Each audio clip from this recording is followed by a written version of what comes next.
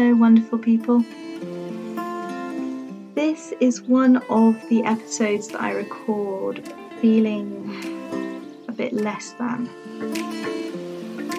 And I'm feeling a bit less than because I'm going to share with you something that I know a lot of us struggle with. I hear my clients talking about this process. And so I'm sharing it because I really think that we need to be talking about this more.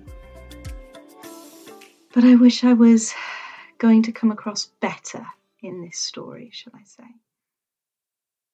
I've just spent the last 24 hours, shall we say, not at my best?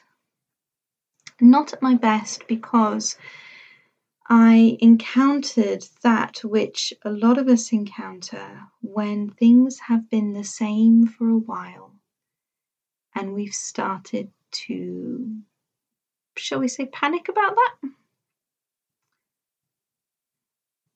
I'm working with a kind of 4-year cycle myself. We talk about this internal clock quite a lot as TCKs, and to be fair, there's probably a sort of 4-year, 1 year alternating. I probably need to play with the maths a little bit more, but a lot of us can start to feel a bit of a rhythm around our, what some people have called restless tendencies or itchy feet syndrome. When the developing mind has grown up global and has grown up moving, then we begin to internally expect that rhythm to continue.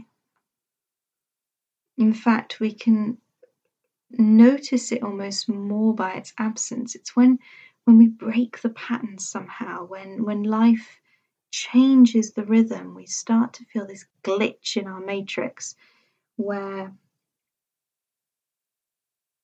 well, for a lot of us, and certainly for me yesterday, a certain amount of crumbling goes on.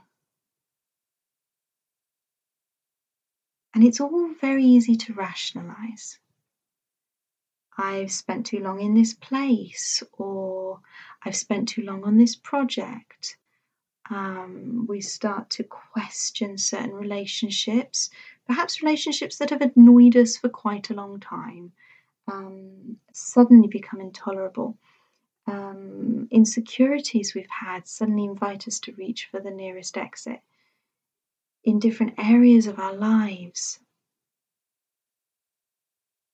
But the baseline feeling is a kind of fear predicated on feeling trapped or dislocated somehow. For me, this shows up as a stonking bad mood combined with the kind of tantrum that would put a 2-year-old to shame. It's a kind of I shan't. That's a very English phrase. It's I shall not. I shan't do it. I won't. You can't make me.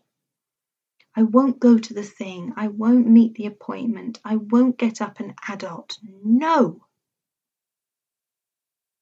It's a desire to cancel everything, run away, start again. It might be accompanied by a sense of insecurity. I don't know what I thought I was doing. This was a terrible idea to do this project. I've been doing it too long. I've run out of steam. It needs to be changed. It needs new blood. Lots of ways of rationalizing change. And the mind-bending element of this is that sometimes things do need to be switched up. Sometimes our rationale makes utter and complete sense, but the fear doesn't. And I want to just hone in on that fear. There was no reason on earth I needed to wake up afraid of my own life, afraid of all of its expectations, afraid of letting it down somehow, afraid of sameness. Except that's how my brain developed. That's how a lot of your brains developed. I talk of the fear of the mundane a lot with TCKs.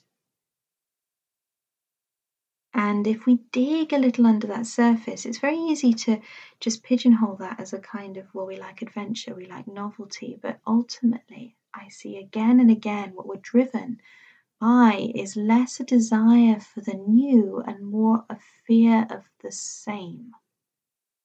And I think that's a really important distinction to make. I remember hearing a TCK describe their need to move because they couldn't imagine staying here any longer. And that's what kind of coalesced the thought for me. Because I was hearing this again and again. It wasn't about there's this exciting new place and I want to go there so much that it was I can't stay here a moment longer. And I think that's what I was experiencing in my 24 hours of doom. And I think it's what I hear a lot of us experience in a variety of different ways. But ultimately, something will trigger it. It's either our internal clock or it's going away and coming back again. A lot of us don't have much experience of continuity upon return. We might not even have much experience of return. Maybe we just kept going on to new different places. So some kind of continuity that demands a re-entering of a rhythm or a maintaining of a rhythm can get too much for us to process in our minds that have processed change, not sameness.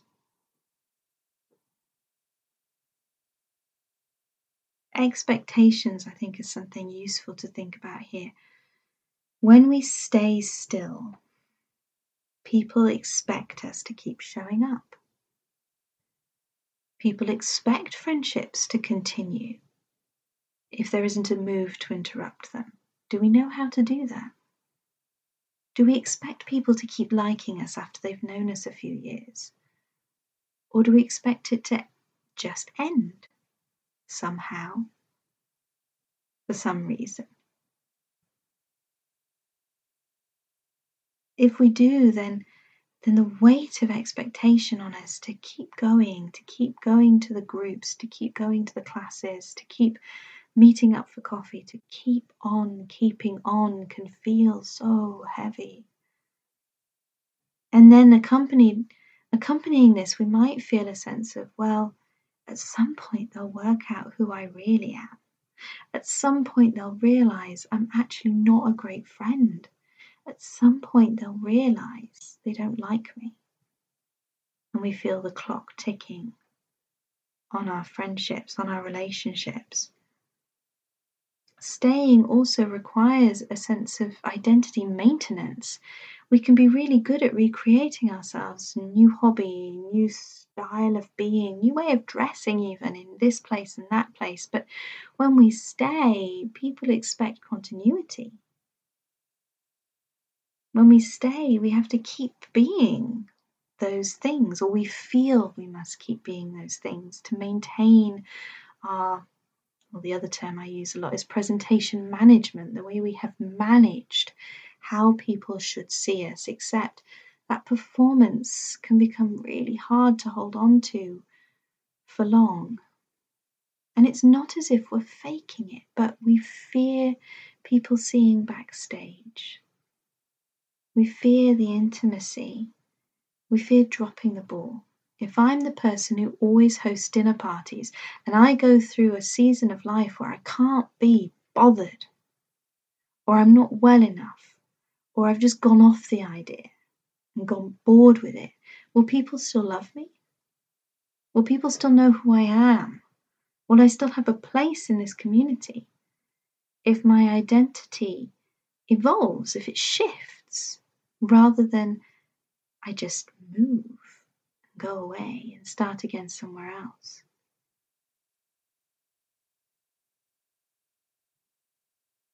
And then, of course, sameness itself can feel stifling, sometimes because we've been outright told that it is. Sometimes we grew up in communities or in families that mocked stability, that scorned sameness and repetition. Or perhaps we grew up with people who felt stuck and we swore we'd never be that way ourselves. We can fear sameness. Instead of seeing the reassurance of constancy, we just see being trapped. I was trying to share this strange sensation I was having after the fact to a friend who isn't a TCK. And she very wisely wrote to me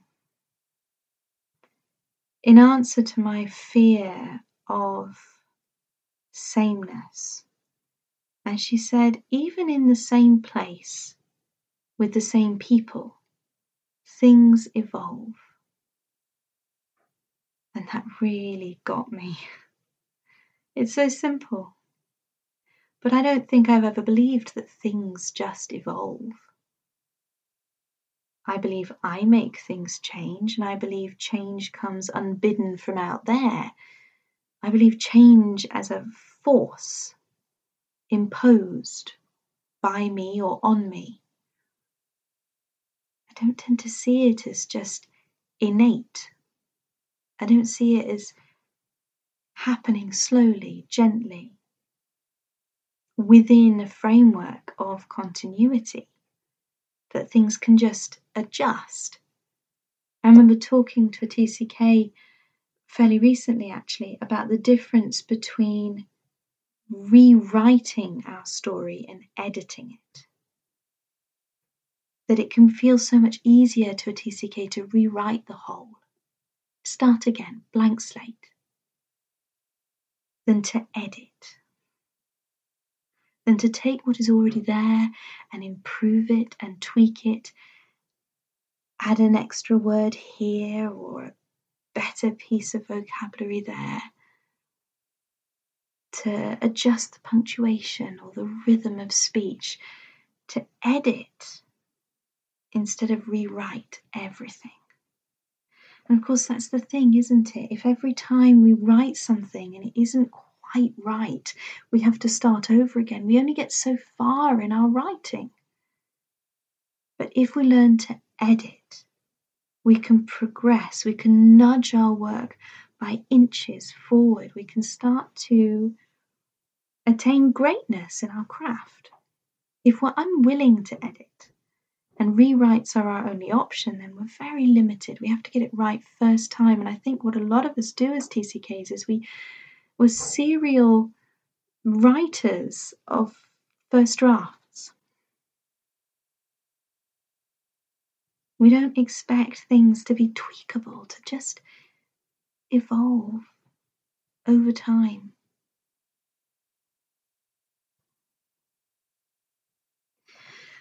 Luckily for me, I am aware enough of the TCK process and my own way that shows up enough to not panic too much.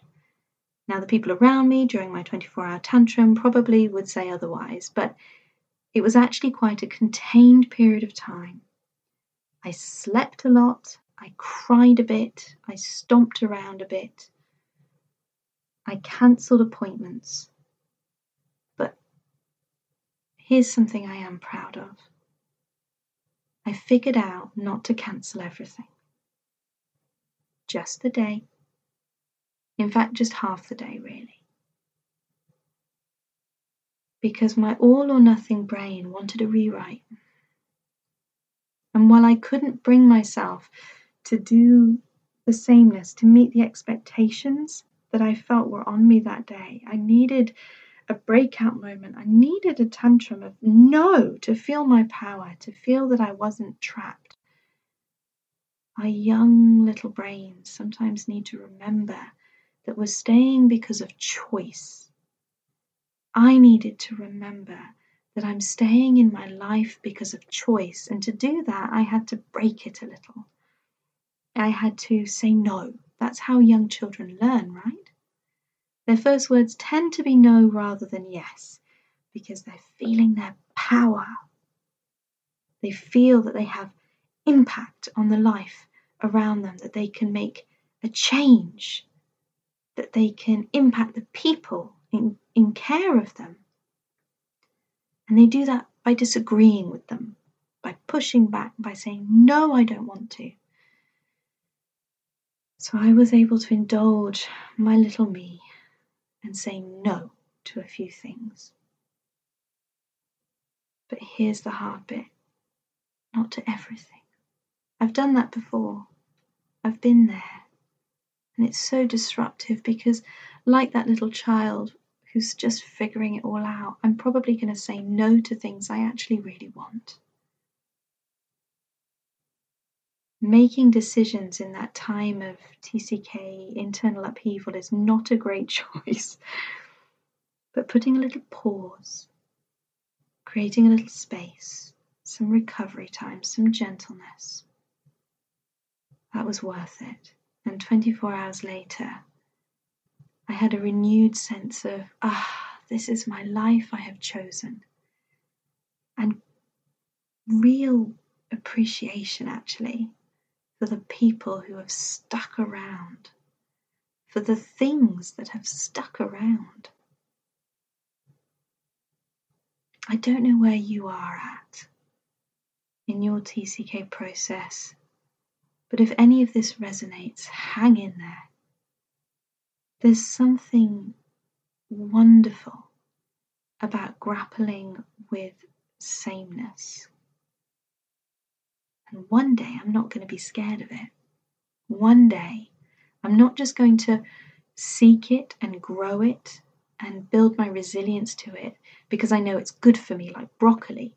One day I'm going to revel in it.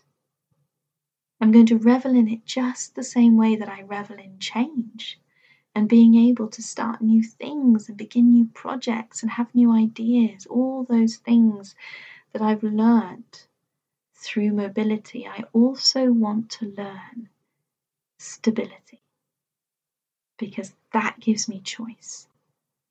That helps me keep the things in my life that I want to keep, and it helps me grow my life because I can edit it and push it forward rather than having to ground zero every time. And that will give me a mature life. So if it takes a 24-hour tantrum every now and again to push into that maturity, well, that's the paradox of my life, and that's the paradox of a TCK life, I believe. If any of this has resonated, I'd love to hear from you. Thank you for listening. Bye.